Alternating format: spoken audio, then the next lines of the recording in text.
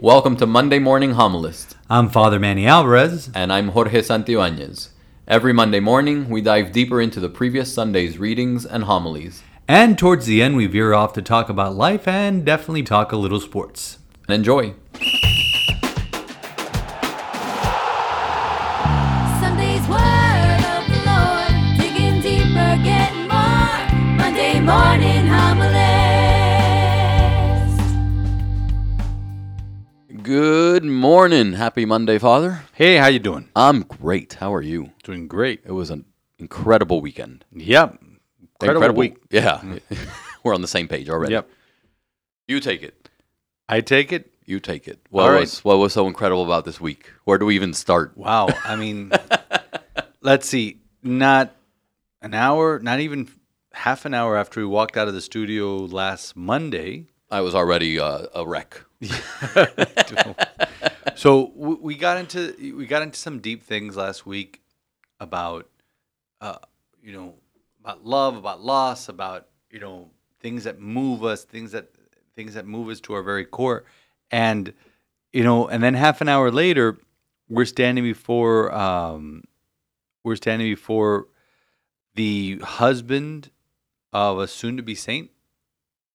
A living relic. Yeah.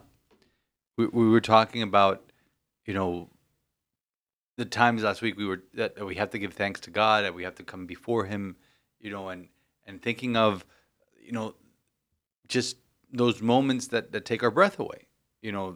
When God heals us, when God does something extraordinary in our lives, and so and we talked about tragedies in our life and overcoming them, and seeing God's hand and all that, and then we come across the story of Chiara Corbello, who is a servant of God, who is a young woman who died 10 years ago in Italy, and we met her husband, who gave a talk that we didn't publicize much. It was a community liberation movement, event. There were maybe 25 people that went to Cumber Hall and met with him and heard his talk, and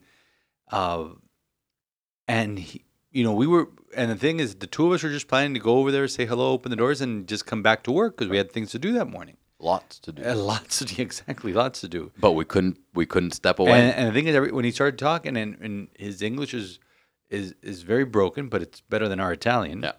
And he came with a doctor friend of his, and his doctor speaks better English, and kind of gave the presentation. We saw a video and saw a glimpse into the life of a would-be saint. And I'm not just talking about his wife, but I'm just talking about him also. Yep.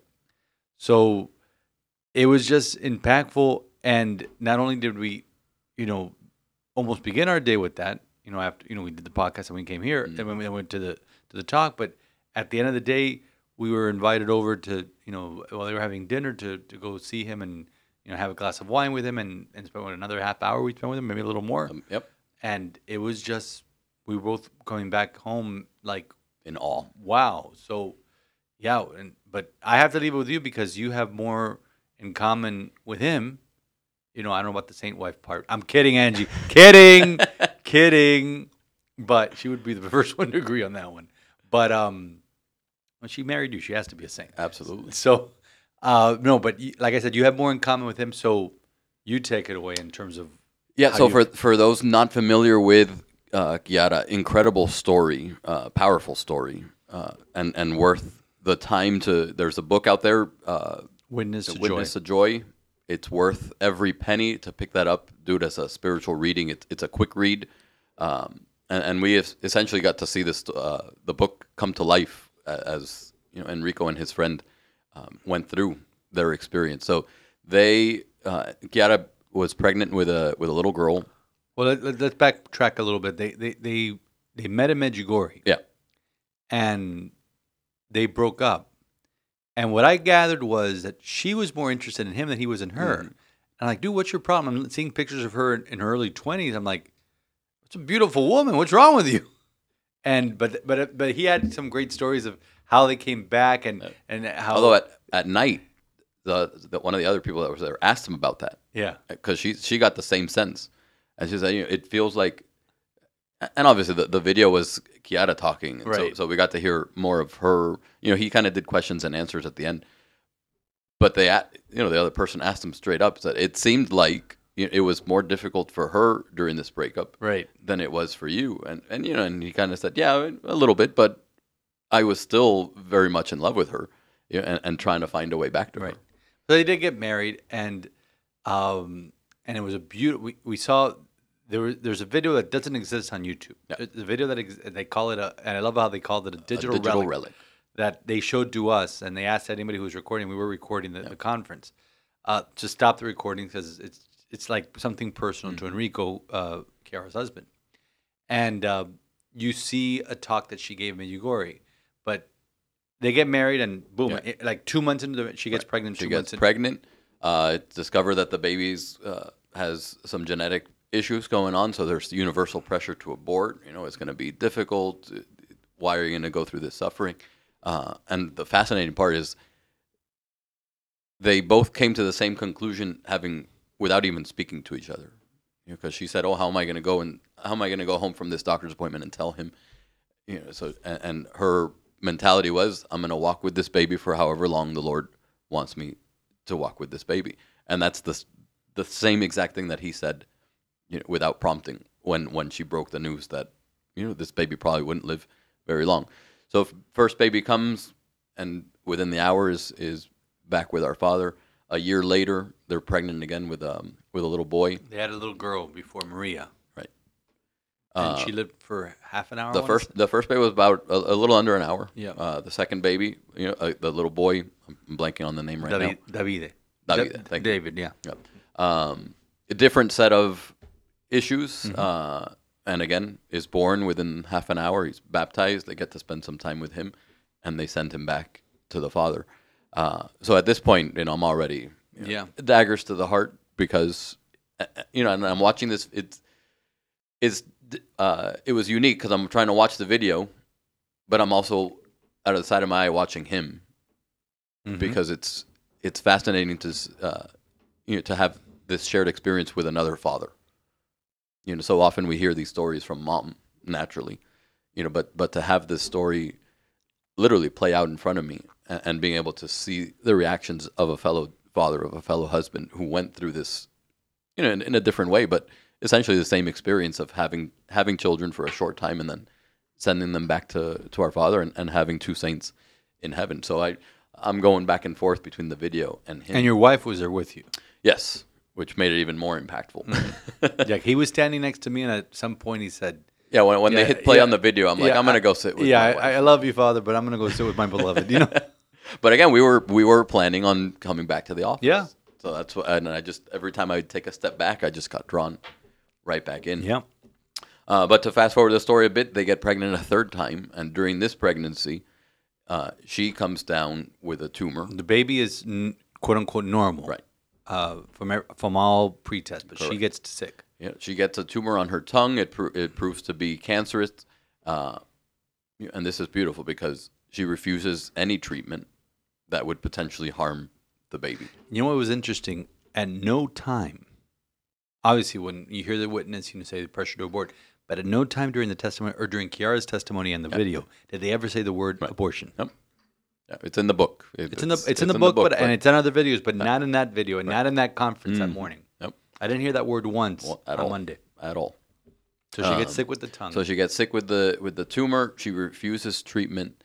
The cancer begins to spread. She does have to have a surgery about a month before the baby's born. Right. But the baby's born healthy. Francesco, who we met. And just think of, for the parents out there, not parents, even adults have seen it. I've seen it. Just think of Luca, running around. This kid was just a ball of energy. He's 10 years old, long hair, with his Italian, soccer jersey on. And I told Jorge as we were leaving, because when we left the house where he was staying at, the Portolani house, he was knocked out asleep. And you took a and picture. I did take a picture of him because there's a living relic right here. But just a beautiful young man and looks so much like his mother. Yeah. I mean, which has to be both a gift and hurt a little bit for Enrico, saying Look at this, Yep. look at this kid. Looks exactly like his mother. And it has the same face, same smile as his mother. So Chiara gets sick right after Francesco's born, Right. and then something happens to her eye. Right. Yeah. The cancer spread to the point where she loses her right eye. So here you've got She has a patch. right. Yeah. You've got a young woman who 26 years old. 26, 20 28. 28, because 28. she was married at 24, and then successive pregnancies. So here you've got a woman who tragically lost 2 children back to back. Finally gets pregnant, comes down with cancer, refuses that treatment in order to have a healthy baby. Finally has the healthy baby. The cancer spreads. She loses her eye, and then eventually she knows She's going to die. she's going to die. And that's where this video, comes in, because they said, we met in Medjugorje, let's go back to Medjugorje. She knows what's coming. So she gathers all her friends. and there's a about priest that's accompanying them with it. and he's been with them the entire married them, all that. from their dating and Yeah. all through their journey. Was their spiritual director, all that. Yeah, and this is the fascinating part, because we get to see Chiara literally recount her story, and she admits in the video, I may be in my final minutes here. I don't know how much time I have left. That was like, And what a blessing it is to be able to gather together with my friends and share this time and share this story and share this witness. And it's a witness of joy. And it is. And that's what I smiling the love. entire time. She's there, and Enrico mentioned this later on after the video, is that they woke up that morning. Now, Chiara remember, she has cancer in her tongue, so she can't speak. She always has a bottle of water and they were going to gather together, and she was going to say all she wanted, and this is the simplicity of it. All she wanted was to say, I love you to the people she loved. But she did more than that. Yeah. They woke up that morning thinking, we'll get together, Yeah. have some coffee, say thank you, say I love you, and head back on our way. And she spoke for 2 hours. It was her husband sitting to her left, a priest sitting to her right, and a priest sitting to her husband's left. And it was, sometimes Enrico would speak during that video. Right. Now, the way the video was produced was brilliant, because it was a 2-hour talk, and it was a 21-minute video, and it was interspersed with video from their wedding that took place in St. Peter's Church in Assisi, which was an absolutely beautiful wedding. This is 2006. Enrico has, now Enrico the has soul patch. He has a soul patch. I kidded him with him about what happened to your soul patch. Chiara looks absolutely stunning bride. And they're so happy. And obviously, every country has different customs. They didn't walk into Here Comes the Bride. They walk into this gorgeous song, and then there were times where Chiara's talking, and then whatever she's talking about, you see allusions or a flashback to the wedding, of things that were either sung during the wedding or read during the wedding, or their vows are different. Right. And it's like, when you and Angie got married, you said, I Jorge Armando, take you, Angelica, to be my wife. I promise you, all of that. No, there is literally they stand before the altar. They with their hands on the altar. Yeah. They're up on the altar. They're reading together. Because a wedding is a consecration. Powerful image. It was a powerful image. To read the vows together. They read it That was together, awesome. and so you had that back and forth, and then comes the end of the video. In the end, let's see if I can keep my. I've been crying for a week, so I'm going to try to get through this without breaking down again. That's why I threw it to you. You just want to torture me this much. No, I think you tell it better. It's a beautiful torture, which I gladly take on. On this day of St. Ignatius of That's Antioch, who willingly wanted to take on the torture for Jesus Christ. So, dale. So there's the song comes back on that was played at, and I based on the video, it looks like it's the song that they walked into, because they walk in, they get to the altar, and they continue to sing together. Yeah. So it doesn't, it looks by all. It looks like it was. It looks like it was a procession. Yeah, regardless, it was a procession. So the song comes back on, and then the video flashes not to the wedding mass, but to Chiara's funeral mass. And we're thinking, how beautiful that they incorporated that same song from their wedding into the funeral mass. And I said this on Saturday at the confirmation retreat. If it weren't for the fact that the casket was in the aisle, you would have no clue that was a funeral mass. People were joyful. Because people were joyful. They were singing. They were smiles. Even the priests coming in procession were A smiling. lot of priests. And then the camera pans over to Enrico at the funeral mass. And again, this is a young man, 20, a little bit older than Chiara, so early 30s, who had lost 2 children, finally had the child that they so longed for, lost his wife, is looking at a life basically alone with his son now, missing his wife, missing the mother of his child, sitting at this church with a guitar in hand and a smile from ear to ear, singing the same song that they sung at their wedding mass. Why? And when they turned that camera, I think we both looked at each other with the same exact thought, like, what the, fill in the blank. And that's the witness to joy right there. That's and every question that we asked last week on this podcast, not knowing what we were about to walk into in Comber Hall, we saw it answered right before our eyes in this humble young Italian man. Yeah, and as I reflected on this whole experience of the day, I got home and I'm looking at this book that we find. The reason we ended up at his house is because my wife remembered one of us remembered we had the book and was like, oh, we should have had him sign it. Right, this is the nerd Catholic here. We have to have the future saint or husband of a saint sign this book for us. So we tracked down a copy of the book from you. Thank you. We couldn't find ours, so we took yours. You tagged along for the ride. He signed it, and it was a beautiful thing that he wrote in the book. And I lost my train of thought right now. But in the book he wrote, and I had to get it translated because the Italian was handwriting. It was in Italian. The handwriting was rough to read, and it was Italian. But he wrote, "Trust us, it's worth it. Have a good journey to Him." And that's the reason why. And he explained that. And we talked about it on Monday. The faith of this guy. Yeah. And I didn't say faith. I said something else. To sit there. And I asked you the question.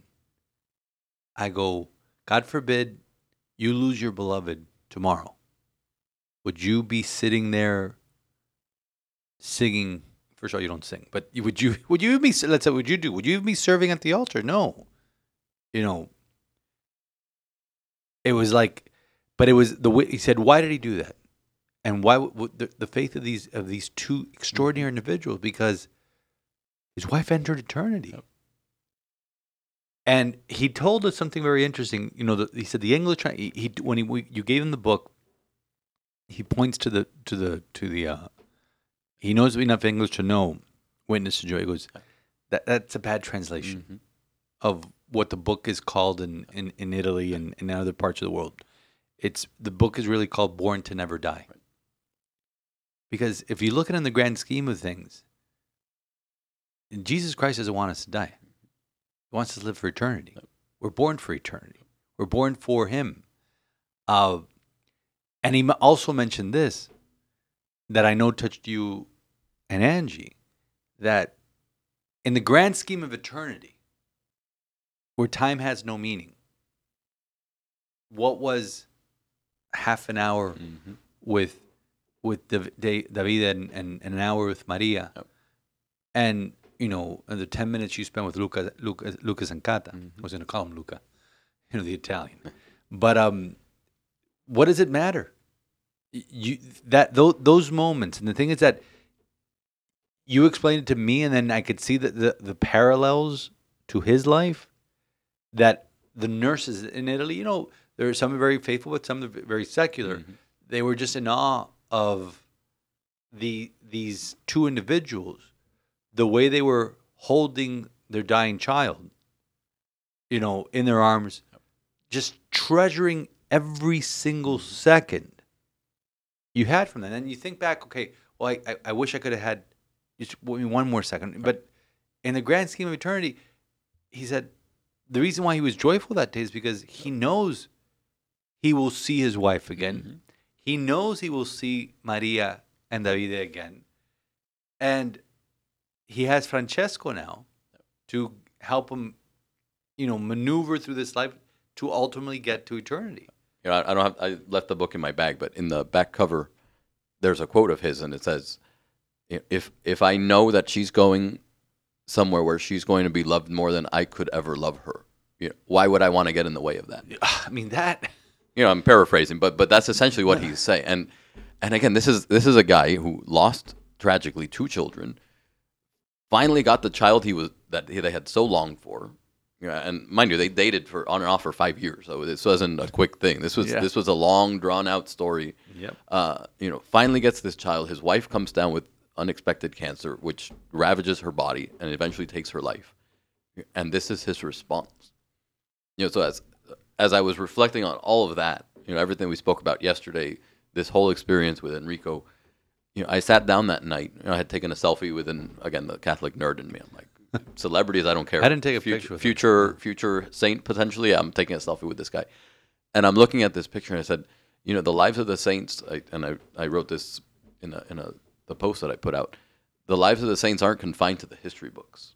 They're still being written, and praise the Holy Spirit for inspiring this. Yep. In the extraordinarily ordinary lives of all of us.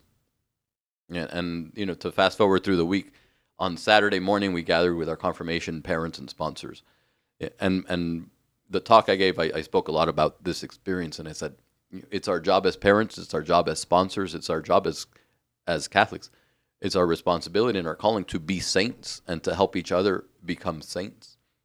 And as I shared a little bit about my story, and I shared about Enrico and Chiara, it's terrible, but it's very ordinary things that we went through. We don't. I've said I don't pretend to be the only person who's lost a child. I don't pretend to be the only person who's ever experienced tragedy. There's tragedies far worse than what I've gone through. There's tragedies far worse than what Enrico has gone through. And yet, in that ordinariness, there's an extraordinary response that is so rooted in our faith and in our trust and in that surrender. I titled my talk "Surrender to Love." Mm-hmm. And I was, again, inspired by Enrico, who said, you're capable of doing anything if you allow yourself to be loved by the Lord. That was such a great line. Beautiful line. You can do anything if you simply allow yourself to be loved by the Lord. That's that extraordinariness in the ordinary that makes sainthood. That makes saints. Because it's basically surrendering to Him, and if you allow Himself to be loved by Him, then we're capable of things we didn't think we were capable of. But that quote just blows me away of the quote of how can I keep her. Well, I have to get the book so I can read it. Go get the book, and I'll vamp for a minute while you go get it. But I want to give the exact quote. Yeah, no, but it's a good quote because I'm thinking about it in terms of like my family members, my friends, or who just walked out of the studio to get the book, the people, my parishioners, and I've had to bury people. Obviously, I've had to bury a brother, and grandparents, and obviously, and you have that loss, you have that sense of loss that I've lost that person, and there's a little selfishness there, especially when the person is dying. Like, no, I don't want them to go. But at the end of the day, and I've had to tell this to people, is like, we cannot be selfish. They belong to the Lord. You have the book in front of you. I have the book. So this is the little snippet on the back. It says, she said yes to everything God sent her way, becoming a true child of God. And as her days on earth came to an end, Enrico looked down on his wife and said, quote, if she's going to be with someone who loves her more than I, why should I be upset? No, you got it more or less right. Why should I be upset? So that is what prompted this man. Because, and the thing is, we can't share this video, we just can only describe it. How else would you describe this man, at his wife's, usually you're sitting at the front row. Her parents were there. We could see her parents. Her parents looked like they were struggling. They were sad, but trying to be joyful, and which is perfectly natural. Yeah. Everybody, I always say, there is no right or wrong way to grieve. The thing is that the faith needs to be inspired at one point. We can't be going into grandma. I've said this a million times. Grandma's 90. He was 98, lived a full life, and we want, and wailing it like it was the end of the world. Mm-hmm. Okay, that's natural. Right. That's part of life. Losing two children, whether it be you, whether it be Enrico, burying my parents, having to bury a child, that is not natural. Right. Mary having to bury her son when he died on the cross, that wasn't natural. But yet, how do you explain a man singing a joyful song? Imagine Imagine anybody walking into a funeral to joyful. Yeah, that's the only thing I could think of. Because I don't know the name of the song in Italian. I remember seeing the words on the captions, on the subtitles. I don't remember the name of the song, but it may be in the book. It's I think it's linked in her website. You can find it there. Right. We'll put the link on the description and for the podcast today. But it is an extraordinary book, an extraordinary life that we encourage you to delve into. We are going to try, like the Dickens, to bring him back next year. That process is already underway. Good to talk to the parish, because Jorge and I were looking around, and obviously we wanted this, and in fact they liked that it was intimate, that it was 20 or so people. The gentleman who organized, his wife is a teacher at St. Martin High, and she had some of her students come from her Italian class come in, and she asked them to ask the questions in Italian. And they were too shy.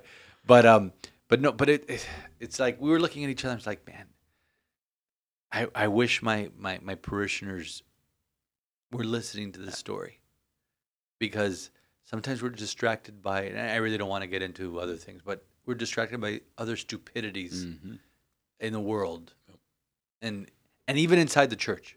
I'm not talking about, we're going to talk about in the second segment. I'm not talking about sports. I'm not talking about, pop culture. It's that we get distracted by things that we think are good, that we think they're part of the church or they're part of our faith, when really they're not.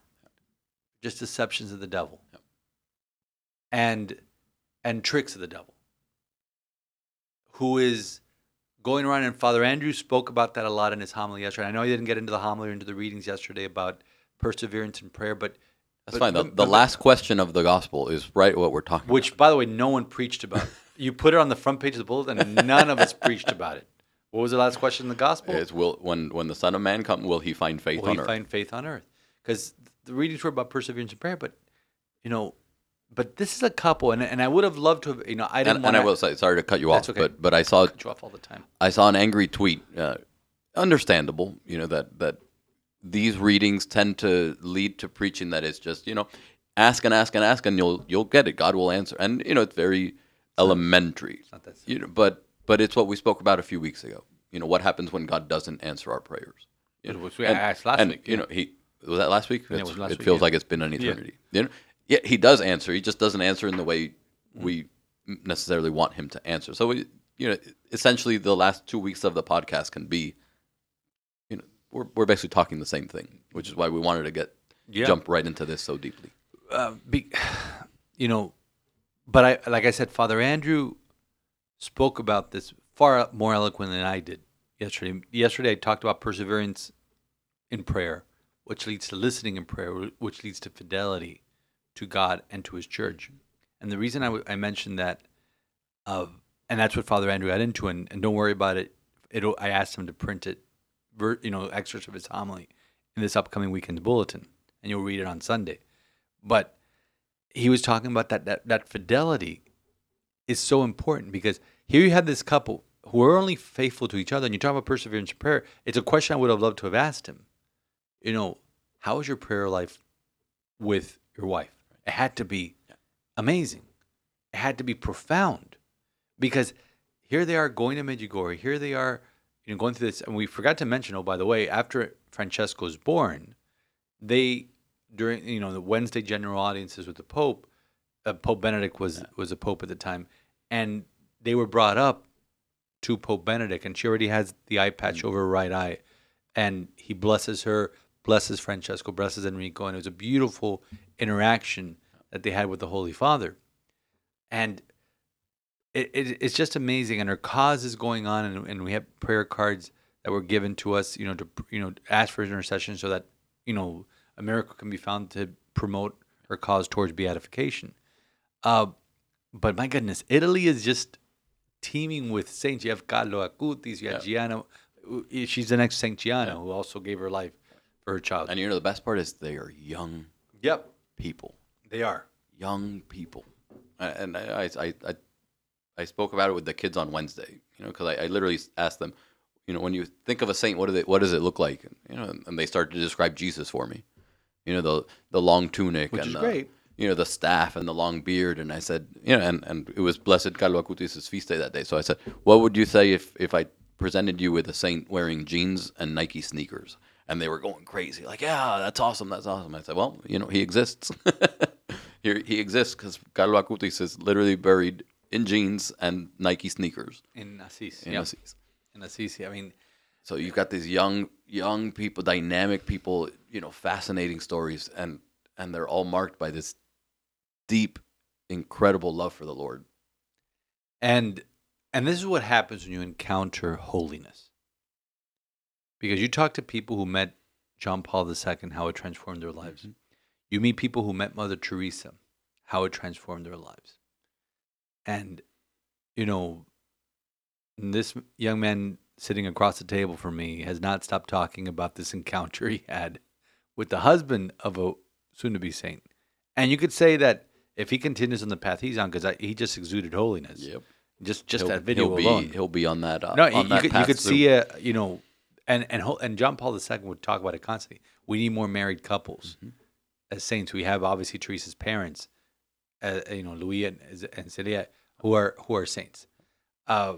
We need more married couples. I mean, you see this young married couple, and there was a beautiful picture of their wedding day that I saved, that I looked it up, and I saved on my phone because it just shows the joy that they both experience. And you see, and it's in Assis, and Assisi is one of the most beautiful places on earth. And her veil just blowing in the wind, and you can tell it's not fake because his hair is also blowing in the wind. He had the hair, and just the love that photo shows of two young people passionately in love with each other, but more importantly, passionately in love with the Lord. And that's the path that every married couple should take. And not be worried about the things of the earth, which was this morning's gospel, but be worried about the things of heaven. And I don't want to say worried, but be consumed with the things of heaven. Think about, aspire to the things of heaven. And so then you slowly but surely start to live heaven here on earth. Yeah, I said I was watching Enrico while they showed the video. And it's so relatable because how many, and we've seen it in movies, but I know it plays out in real life. You lose someone unexpectedly, and maybe they left you a voicemail, right? And you could you play the voicemail over and over to hear their voice again, right? Or you have a recording, a home video, and it's almost beautifully painful to watch. And I'm watching Enrico, literally watching Chiara, recount theirs, and I have to imagine he's seen this video hundreds and hundreds, if not thousands of times over the last 10 years. Because they played it that weekend in the Eucharistic Congress he came to. And I'm watching him, and he's fighting back the tears. So, we talk about, witness to joy and embracing this, but it doesn't take away the very raw emotions and humanity out of it. In fact, it elevates it. So I was watching him, and then trying to compose himself to, step up to the microphone and field questions for the next half hour, and I was just blown away by the outpouring of love just in his face. Mm-hmm. Forget what he had to say, which was excellent in itself. Just the outpouring of love as he's watching his wife, and then as he's turning to this community, to continue sharing this story. And it was a story of love. That's all it was. And I said it. We have this simple, humble Italian man just going around the world, for the last 10 years, sharing a story of love and what the Lord was able to do through and with that love. And And that's that's it. and that's basically God's relation with humanity. It's a story of love. How much He loves us, how much He wants to be with us, but it's also that faith of knowing that Mhm. He will be with her again, that He will, and then He'll be with her in the house of the Father, and that's what consoles him. And and obviously read the book. It's called Witness to Joy. Yeah. It's on Amazon or wherever you get your A Witness to Joy, and her name is Chiara Corbella Petrillo, and just a beautiful story, a beautiful book. We highly recommend it. It's good spiritual reading, so you can see the life of a young soon-to-be saint. She's a servant of God, so for her to get to servant of God means that she's already gone through, in a very short time, gone through a lot of the process towards canonization, and already has a postulated for her cause, because first you had to open up the case 5 years after she dies and be declared venerable, then ultimately declared servant of God as we await her first miracle. So, no, read it. You could hear in Jorge's voice how it touched his life. I haven't talked to your wife about it yet. She's been a little busy, but I would love. It's been crazy. Yeah, but see, it's Which is why it was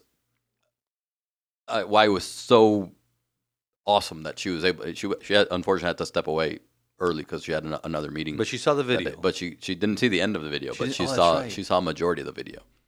But I mean, what a blessed opportunity, to be able to have this, and we have to get Enrico back. We're working on it. We have to. We're working on it, and when it I'll comes, pay for it myself. I have it on the Okay. record. Let's All go. right. Let's make it happen. And I think we could. The parish can take care of that. But all right. But we're working on it, and if he does come back, we'll replay this podcast or send it out again so that you could understand just a little bit. But and that's part of the beauty of the faith, is that you don't know when you wake up the day how God surprises you. I remember a priest telling me, I don't know if it was in confession or in spiritual direction, telling me, let yourself be surprised by the Lord. We don't let ourselves be surprised by love, because it's all about love, and that happens in our relation with God, in our relation with in marriages, and in relation with our friends. That you need to allow yourself to be surprised, because then things get stagnant, and you could tell that every moment, tragically and joyfully, in Chiara and Enrico's was a surprise. Surprise of the 2 children, surprise of the cancer, everything. But still, were moments of grace. For sure. And I know we keep trying to wrap, but it's important that we keep talking about this. You mentioned, and you know what surprised me? Of everything that we heard that day on Monday, he said the greatest consolation that he's received in these 10 years is the fact that he's been consoled through it all. Yeah. The greatest consolation is just the fact that he's been consoled through it all. Yeah, and that has taken on so many different forms, and I'm sure the intercession of Maria and Davide have been incredibly present in his life, and of his wife, and now of his wife. And yet, he said the greatest consolation is just the fact that I have been consoled, that I've been loved through this whole process. That despite it all, I'm still intimately connected and in a deep relationship with my Lord, who loves me and who's consoling me every single day in and every single day out. And they are a primary example, this couple, of the primary purpose and the primary mission of marriage, which Father Andrew reminded. On Wednesday we had a wedding concert for all the couples getting married the next year, for them to hear what pieces they want played at their wedding, and he spoke to them, and he goes, Tom, you know what the primary mission of marriage is, and somebody did get it right. It's to get your spouse into heaven, and so Enrico did that, and now Chiara from heaven is hopefully doing that, and every single married couple should be aspiring to that. Not, Jesus says, whoever saves his life for those who loses it, whoever saves the life of another will save it. Mm-hmm. But that's the primary mission of every marriage. But I want you to wrap up with that by reading that quote again that he talked about his wife. As her days on earth came to an end, Enrico looked down on his wife and said, "If she's going to be with someone who loves her more than I, why should I be upset?"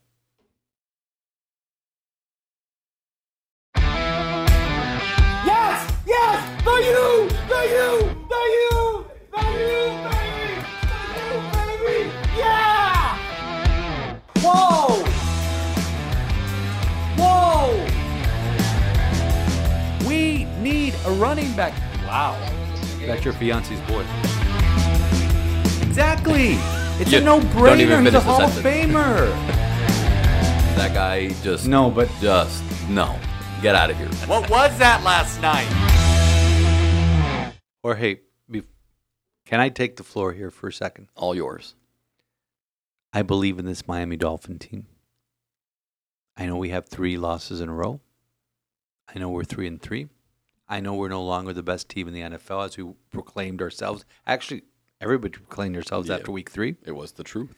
It was the truth. If you asked Siri at the time who's the best team in the NFL, they would say that the Miami Dolphins are. But I believe in this football team. And I'll tell you why. They have a good coach. They have good players.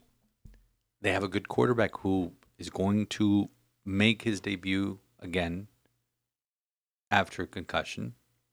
You know, after being cleared by all the neurologists on ESPN. Did he get cleared by all the Twitter neurologists? That's what I'm saying. You know, after being cleared by all the talking heads, he will do that. So I believe in this team. This sounds like the opening, speech in The Godfather. I believe in America. I believe in America. I believe in the Miami Dolphins. I believe in their defense. Their defense showed up yesterday. I believe in their coach. I believe in the receivers. I believe in 2 of the 3 of the quarterbacks because Skylar Thompson was playing great. But I don't believe in one thing. I don't believe in their offensive line. Oh, that was rough. And I tweeted this out last week, and I retweeted it twice yesterday during the football game. The inability of this organization to draft, develop, have a decent. I'm not talking about the 95 Cowboys offensive line, which was probably the best offensive line ever. I'm not talking about the offensive line of the 72 Dolphins, which maybe all 5 of them should be in the Hall of Fame. Really, Jim Longers, the Larry Littles, the Bob Kuchenbergs. I'm talking about it just a halfway decent offensive line. The inability of this organization to develop that has caused our quarterbacks in 4 straight games to be knocked out. Yep. And in the last 3, the starting quarterback, the last 3, the quarterback that started the game did not finish the game. Yep. And that cannot happen. And that will derail the season. Now, why do I believe in this football team? Because everything you saw the first 3 weeks is still there. You saw glimpses of that yesterday. Yes, there were penalties. They were being overly aggressive. They were trying to win a football game for their coach. And God bless them. But you have now Pittsburgh, Chicago, Detroit, Cleveland. It's a 5-game stretch here and a bye. So that you can get to 7-3 or maybe 8-3 and be looking pretty good. Yes, we're looking up at the Buffalo Bills, who are the gold standard, who, by the bye, did lose that game to us because of the reason why we're losing games now, because their secondary was injured, as our secondary is. Nick Needham's gone for the year. Yep. But X-Men will slowly come back. How long is the laundry list of injured players right now? God, it's crazy. But you know what? It can't be excused because I was watching other games yesterday, and every team is dealing with that. And especially now that you have the spotter in the sky, Teddy Bridgewater said it yesterday. Usually I would take my time. I saw that. Terrible. Usually I take my time to get up when I get hit hard. Yeah. I usually take my time to slowly get up. But now that I know that there's a spotter up there, and he goes, and I appreciate what they're trying to do for our safety. Yeah. I have to bounce back I up have to right away. bounce back up. Yep. So, you can't blame the NFL. And I saw a headline this morning right before we came into the studio. It said, there's always this next man up, and I experienced that next man up mentality in the NFL. But we're getting to the next man up, and when there's no one at the end of the line, there's no one up. Mm-hmm. Okay, because we were, a Teddy Bridgewater hit away from Skyler could not grab a football. I mean, he maybe could have gone in there to hand the ball off, and that's it. From having our emergency quarterback, which I believe is Chase Edmonds, go in there. Ouch. So, but I believe in this team. I'm still excited to watch your football games. I'm excited to see what happens on Sunday night against Pittsburgh, who beat Tampa Bay and Tom Brady, and we'll get into that.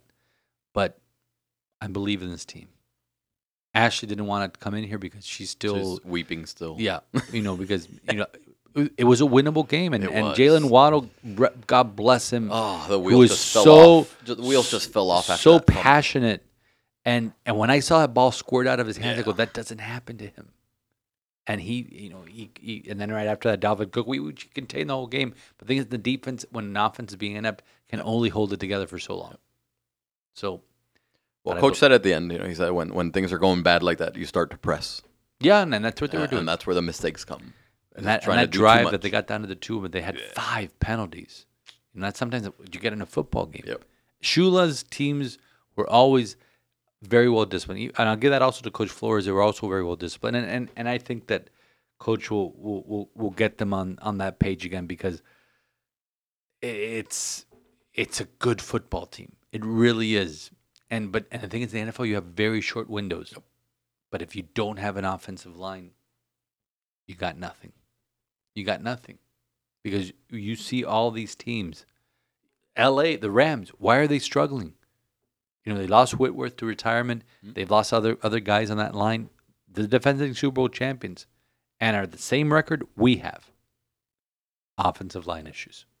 So the parity in the league is crazy, though. It is. On these pick'ems, it's how many games have been decided by we texted during the 4 points witching hour yesterday, and it was like 98% was like toss, coin toss. Yep. But that's the NFL every week. Every week. Did you think that Pittsburgh was going to beat Tampa Bay? With Kenny Pickett starting, he didn't finish the game. It was Mitch Trubisky that's finished the game.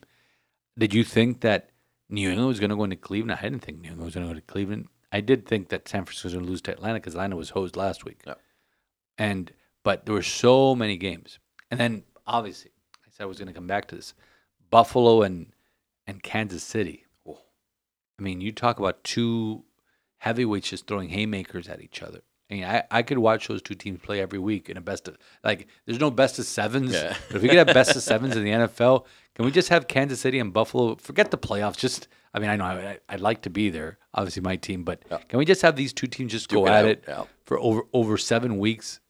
Just a war of attrition because it was just haymakers back and forth. And it's glorious to watch. Yep. And Mahomes, had 1:06 left. Which is plenty of time for him. He got 13 seconds left in the playoffs last year to get in the field goal range, and he got there to force overtime. And when Buffalo intercepted it, Josh Allen's.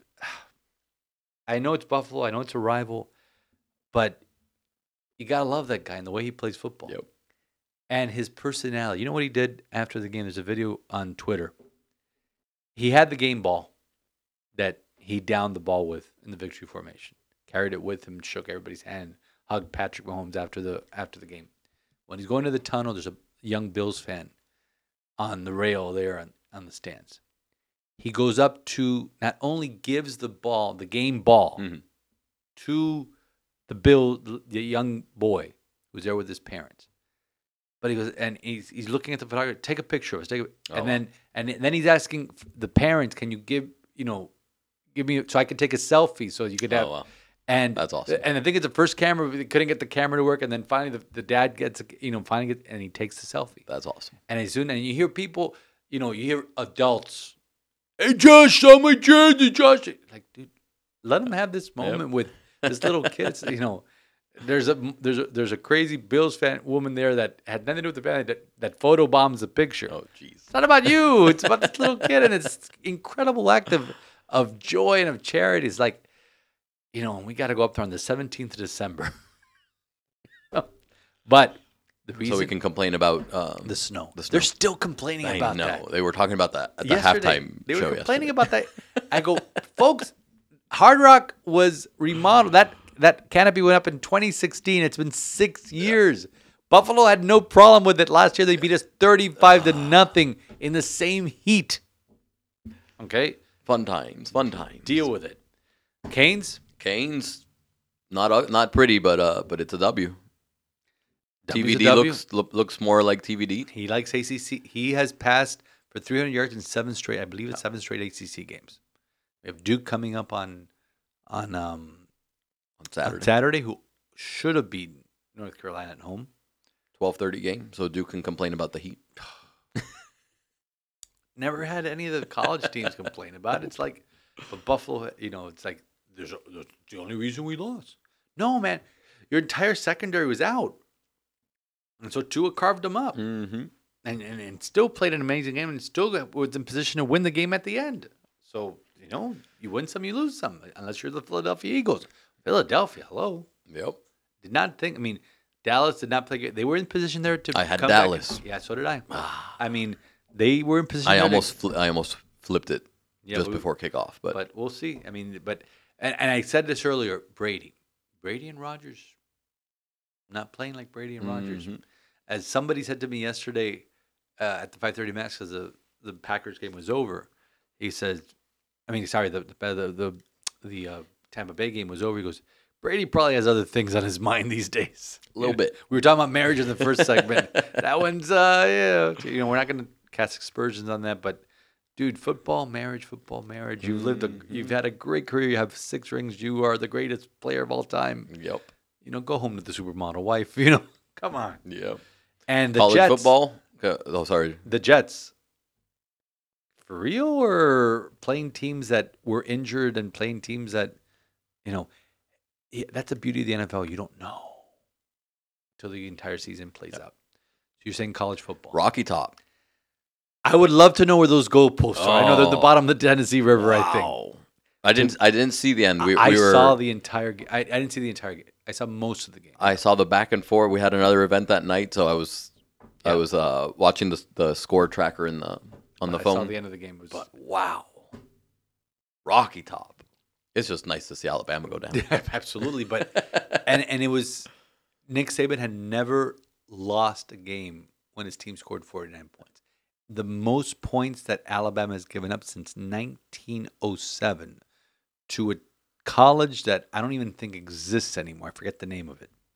But it was historic. It was 52 to 49. 52 to 49. It was just amazing. And Tennessee was fined $100,000 by the SEC because the crowd stormed the field. And they're Worth like, every penny. I'm sure there's a booster that cut that check so fast. And if that booster could contact me for projects, coming up a Little Flower, would be greatly appreciated. But yeah, no, it was great. It was a fun day all around. USC going down in Utah, and an emotional game for Utah. It was just a great day of college football all around. I forget, TCU and Oklahoma State also went into overtime. That was going on. It was like, I go, we need red zone for college football. It's like, wow, but they're never going to do that because it's all different networks, and they're not going to give away the story on that one. But just a great, for the most part. I mean, obviously the Dolphin thing, but it's like, I'm okay. We're injured. We're gonna be okay. It's early.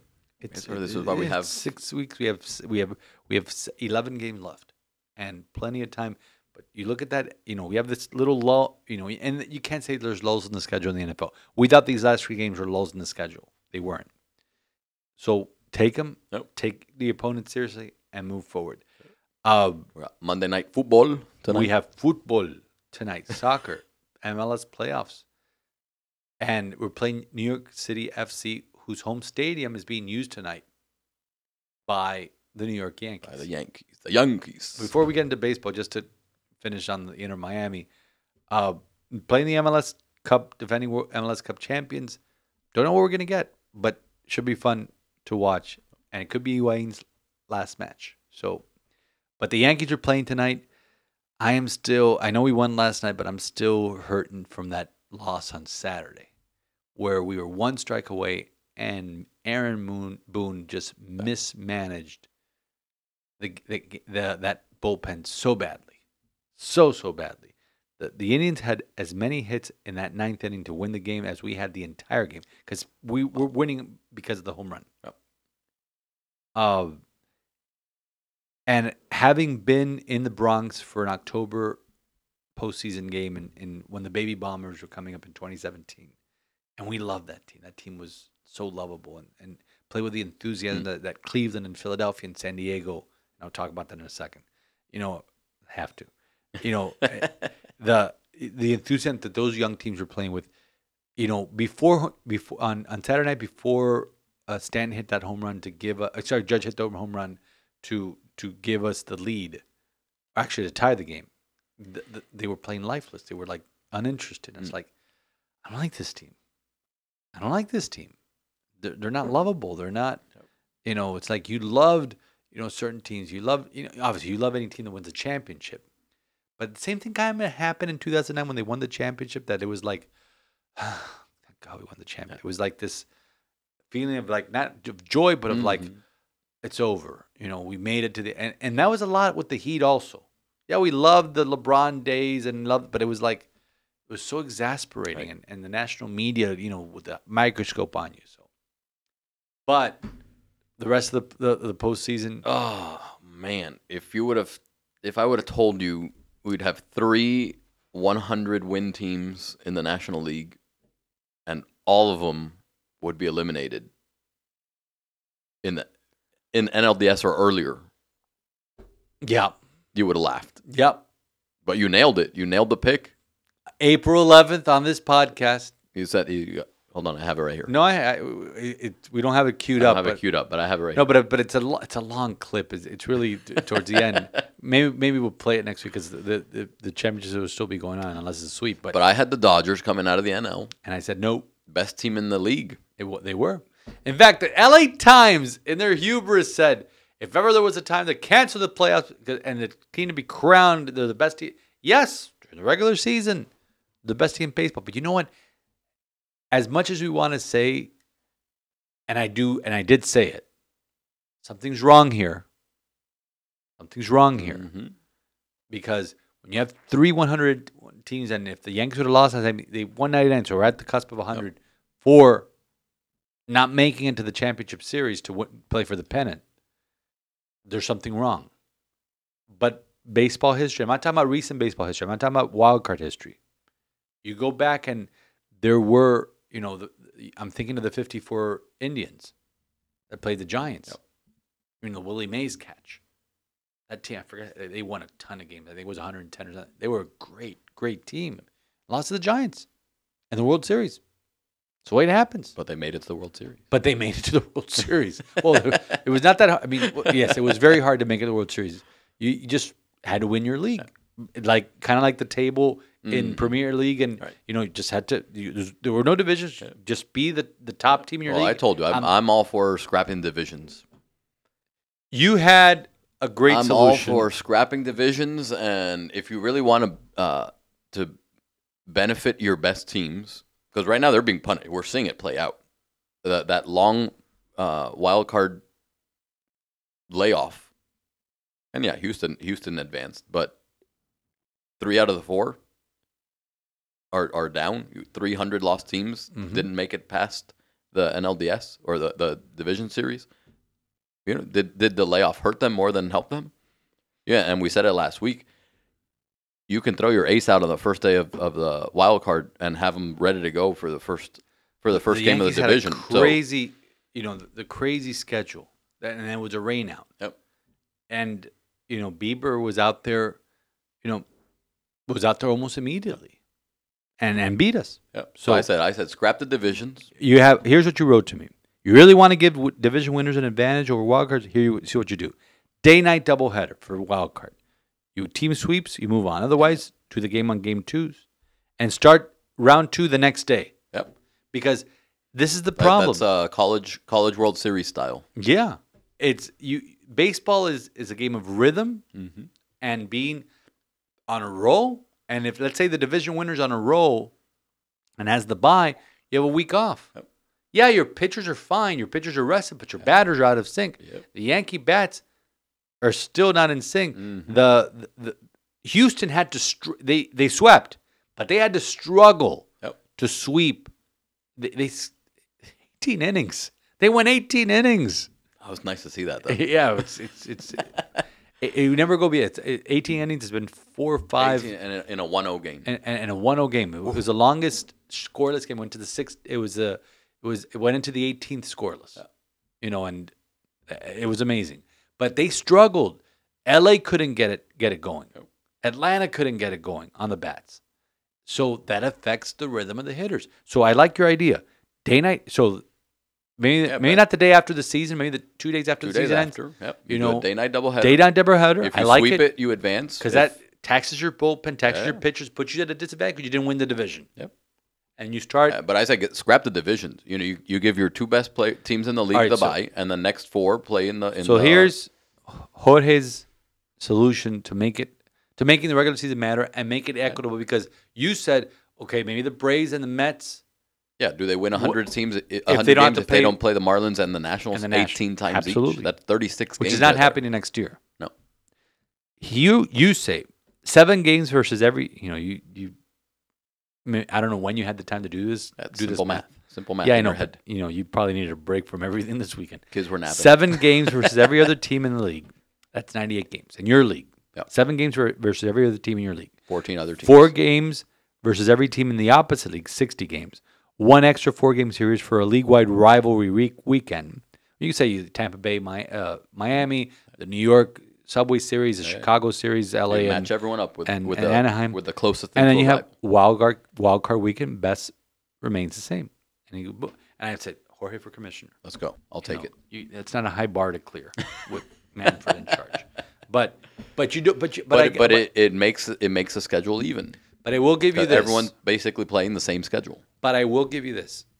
I am genuinely looking forward to the San Diego, Philadelphia, and LCS, because I'm tired of seeing the Dodgers. Houston has made it to their 5th straight. Mm-hmm. Okay, this is like Atlanta in the 90s. We don't want to see Atlanta anymore.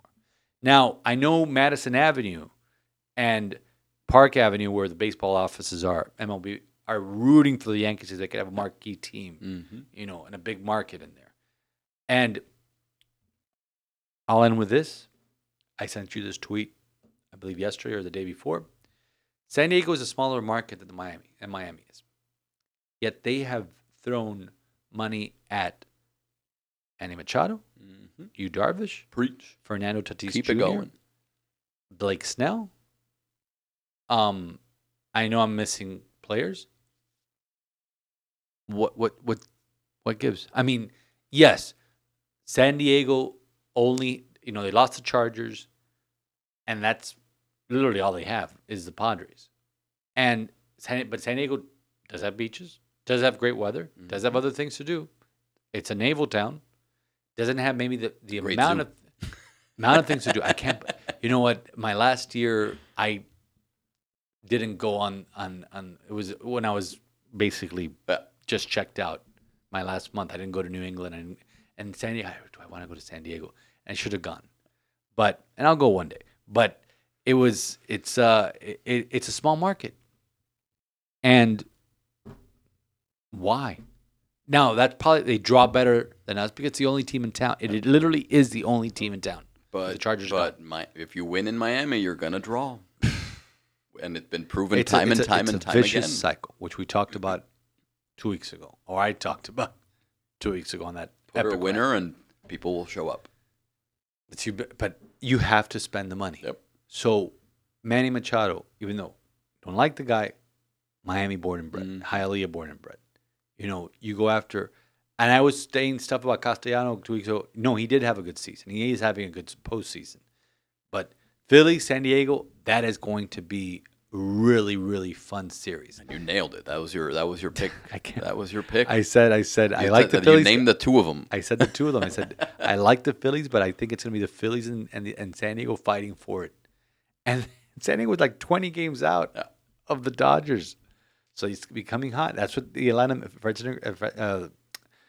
the manager of Atlanta said. They ran to a buzzsaw. The Phillies are right now And they needed our help to get into the postseason. They needed us to beat Milwaukee 3 out of 4 times. You're welcome, Philly. Yeah, we need a ring. We want rings for that. Okay, they're having a blast. I've said this before. The first base coach married to a former student of mine, and his mother-in-law was there who texts me all the time from the games, and Nice. she texted me. She FaceTimed me from a party they were having on the night they beat the Braves, and it was just going on and on. That's awesome. And by the way, JT Realmuto with an inside the park home run, catcher. The first one in postseason history. First catcher in postseason history. But it will never beat Mike Redmond's inside the park home run in Pro Player Stadium. That was the stuff of legends. When he got to home plate, it's like the man was red the entire game. No, JT said that he was gassed for the next 3 innings, and he had to get behind the plate. God bless him. So it's been an interesting, and let's see, postseason. Let's see what the Yankees do tonight. Thankfully, it's being recorded now, because if we would have lost last night, I'd be in a foul mood, because I don't know. I don't know what to do. I don't know what to do. I don't know what to deal with this team. But at least I'm watching postseason baseball. I mean, I'm sure my compadre here would love to be, hate watching a team in the postseason. You know it. Instead of hate watching them during regular season. So that's it. Please, again, excuse me. It is A Witness to Joy, Chiara Corbello Petrillo's life. We'll put the link in the podcast description. Read it, meditate upon it, let yourself be loved by God. And entrust all your cares to Him, like this couple did. Everything else will take care of itself. May Almighty God bless you in the name of the Father, Son, and the Holy Spirit. Amen. And props to JC, who always listens to this podcast, for a great Respect Life brunch yesterday and Knights of Columbus. God bless you all.